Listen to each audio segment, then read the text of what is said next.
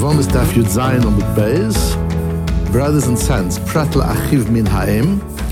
Just before we start, I'm going to be away in Mitzvah Hashem for about 10 days, so Rav Horowitz will give the morning shir. I'm going to try my hardest to upload the shir as many of the days as I can. I'm going to be spending long days with a client. It's going to be difficult.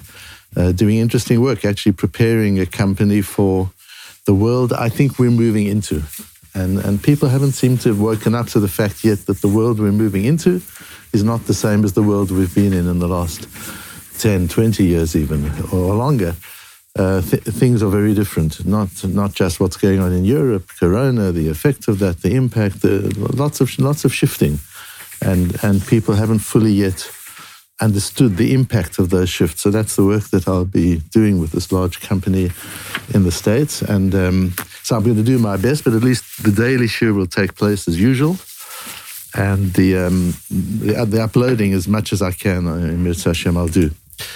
Inheritance is a strange thing because it's probably the only case where you receive something and there's no reciprocal obligation. Normally when you receive, there's at least an obligation of hakarat hatov. Inheritance, there's a right to inheritance without a reciprocal obligation to inheritance that you receive, and you don't even have to say thank you. There's nobody to say thank you to. And yet we'll see today that it's not quite so. And in doing so, we'll understand some of the underlying values that underpin the mitzvah of Yibum. Yibum it's quite interesting to watch. As we know now with Daf Yomi, there are lots of people who are learning Daf Yomi who have no Torah background whatsoever. And Yevamos is a difficult Masechta for those people. And you see it on their Facebook pages and things. You see them grappling with, it's so primitive, it seems so ridiculous, it seems so strange. It's hard to get and as a modern person, it's hard to get your head around the idea of Yibum. And yet we'll see it's a natural law with ethical and moral principles underpinning it. And through that, we'll understand. And really, we're going to do it in a typical Matmonim kind of way. We're going to do it through an analysis of one technical aspect of Yibum. The technical aspect of Yibum that we're probing is that it's achim min ha'av velo min ha'em. It's paternal brothers that have a chiyuv of Yibum, not maternal brothers. Why is that so? What does that mean? Let's get into it. For the first case of Yibum we have is what Yehuda says to Onan, ba al eshet achicha, take for yourself as a wife the brother of the wife of your brother, your deceased brother, and do Yibum. This is long before there's a mitzvah of Yibum. And be that way establish seed for your children. And the Ramban goes into a whole analysis of the traditional explanations. What does it mean to create seed for your children? Name the children after your brother will have continuity. He pushes it all aside. And he says, Ha'inyan sod gadol misodot ha'torah b'toldata adam. Yibum is a principle, a Kabbalistic principle that is huge in the development and history of humankind. That's where Yibum fits. And anybody who God gave eyes with which to see, and ears with which to see, you'll realize that long before Kabbalah's Torah, the Chachomim knew. Wise people realized that Yibum was something valuable and important. And that the brother should be the first one, if not the brother, then the nearest relative. Because any close relative, this is talking about the halacha as it was before Kabbalah's Torah, asher hu yoresh nachala. That's the important word here. Anybody who inherits, yagia mimenu to'elet. Well, there's benefit in the Yibum idea. And then the Ramban says, I'm not sure, says the Ramban, we don't know if this was practiced before Yehuda or whether Yehuda introduced it to the world. In Breshis Rabbah, there's a medrash that Yehuda started the mitzvah first. But maybe that means he started it as a mitzvah, although it was practiced beforehand just as a family practice.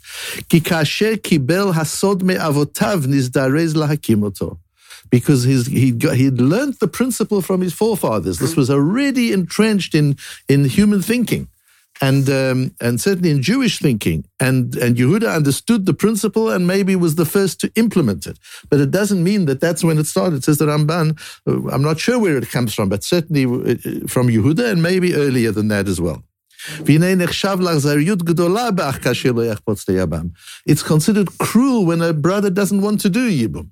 So it's not that we look at it and we say, what a cruel kind of thing, Yibum. The Ramban looks at it with Torah eyes and says not to do Yibum is so cruel. It just shows how far our eyes are, as he says. Anybody Hashem gave eyes. We've all got eyes that we got through evolution. But some people have got eyes that Hashem gave them. And oznaim lishmoa that Hashem gave them.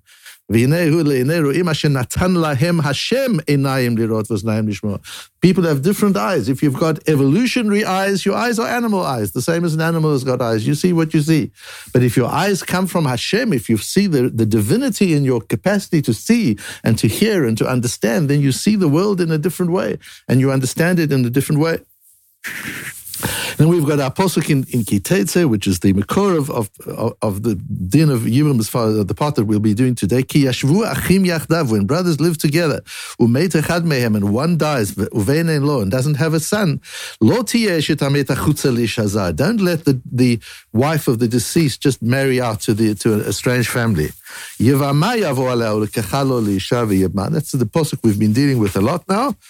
And we learn from Yachdav, Ki Yashvu Achim Yachdav, we learn two things. One is that they both need to be alive at the same time. If the Yabam was born after the deceased brother died, and the various different other cases that our Mishnah talks about in Yud Zayin Amud Aleph, then it doesn't work. They have to have lived in the world together. But for our purposes, what we're looking at, Yachdav HaMiyuchadim B'Nachala. Yachdav means that they are miyuchadim b'nachala, that they could inherit one another. Prat la'achiv min ha'em. But a maternal brother doesn't inherit. They don't inherit each other. Two maternal brothers, and the one dies, the other one is not a Yoresh. So we see the linkage between Yerusha and Yibum. We see it in the Ramban already, and we see it in the Posuk, and we see it in the Gemara.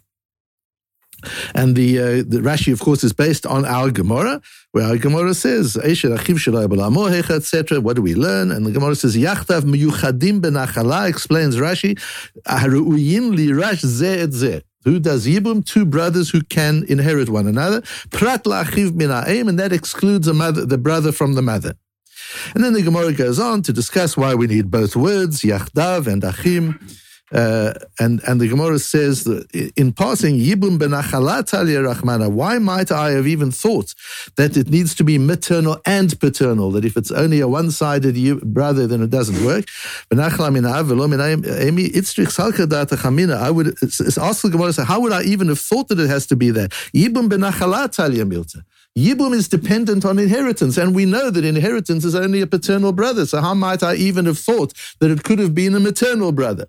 Answers the Gemara, because Yibum is such a chidush. Why is it a chidush? Because the Torah, after the time of Yehuda, forbade the relationship between a brother and his sister-in-law. And therefore, Yibum had to be given not as an introduction of the law. That's the chidush of the Ramban. Yibum we've always had. The reason that Yibum is given at Matan Torah is to say, even though I've now forbidden a sister-in-law to you, for Yibum it's allowed to be matir the sister-in-law again, in the case of Yibum. And I might have thought it's such a chidush that we'll limit the chidush only to a brother that is a brother on both sides, comes to teach us, no, it only needs to be a brother from the father, because Yerusha Talya Milta, the idea of Yibum is dependent on Yerusha, on the capacity to inherit. So let's go a little deeper into the idea of inheriting. We had a Gemara in Eruvin, if you remember, back in Eruvin, Daf Ayin Amud Aleph, where the Gemara asks, a man, there are a few people who have properties with a common courtyard, and one realizes he didn't make an Eruv, so he can be mevatel his reshut. He can say, I'm part of everybody else's, I'm part of your reshut. You made an Eruv, my yard, my house is part of yours. And then he can be included in the Eruv. But what happens if he died before he could do that? Can the Yoresh be mevatel the reshut? What's the question, says the Gemara? Maybe only he who could have made an Eruv yesterday is permitted to make bitul today. Bitul nami matzi mevatel. Aval hai, but maybe the Yoresh, the heir, kivan di boili Reuven me'etzmol lo matzi me'arev. He couldn't have made the eruv yesterday because he didn't own the property yesterday. Today he owns the property. Yesterday he didn't.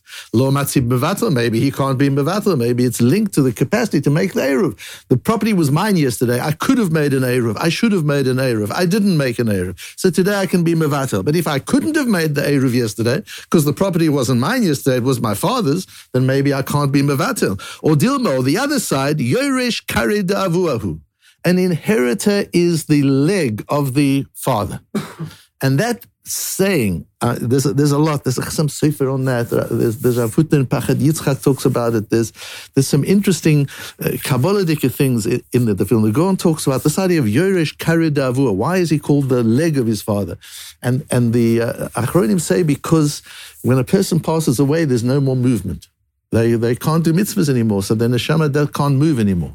But if the child carries on doing mitzvahs, the child is like a leg for the father. The father carries on moving through the mitzvahs that the child does. So what is that? We have to take that further. It's not just that the child does mitzvahs. And what's the linkage between Yerusha and Kare De'avuahu? It's not just that there's a child and the child does it. It's to do with the Yerusha. What is the connection with the Yerusha? The child uses the assets of the father to continue doing good things. What are the assets of the father? Firstly, he's Yoresh. So with the money he's inherited from the father, he does chesed and he does tzedakah. So he's doing it with the father's assets, with the assets that the father worked all his life to generate. Those assets continue doing good things in the world. But it's more than the economic assets. The son himself is an asset. The son himself, the Gemara says in Kabbalah, the sons, the bones, the marrow of the son, it all comes from the father. The son's physiology is the father. He's a genetic continuation of the father. And his intelligence comes from the father, and how the father taught him, and the midot, and the Torah that he knows. It all comes from the father. So if he takes the father's assets, which he's inherited, both inherited legally and inherited biologically, and mentally and spiritually and emotionally, and he takes all of the father's assets and continues to do good things, then the ben is kare da'avuahu. Then the son is the leg, continues to enable movement of the father. But it doesn't even say bra kare da'avuahu, as it says elsewhere in Shas. Here it says Yoresh. This is to do with Yerusha. So what about when the brother is a Yoresh? It's interesting. How does it work when a brother is Yoresh? So Reuven passes away, Shimon can inherit him if Yaakov has died already. But the way it works, as we learn in Hilchos Yerushin Yesh Nochli, and it goes back to the father and then down to the other son. It doesn't go directly from Reuven to Shimon. If Reuven's passed away, then Yaakov inherits Reuven if Reuven doesn't have children.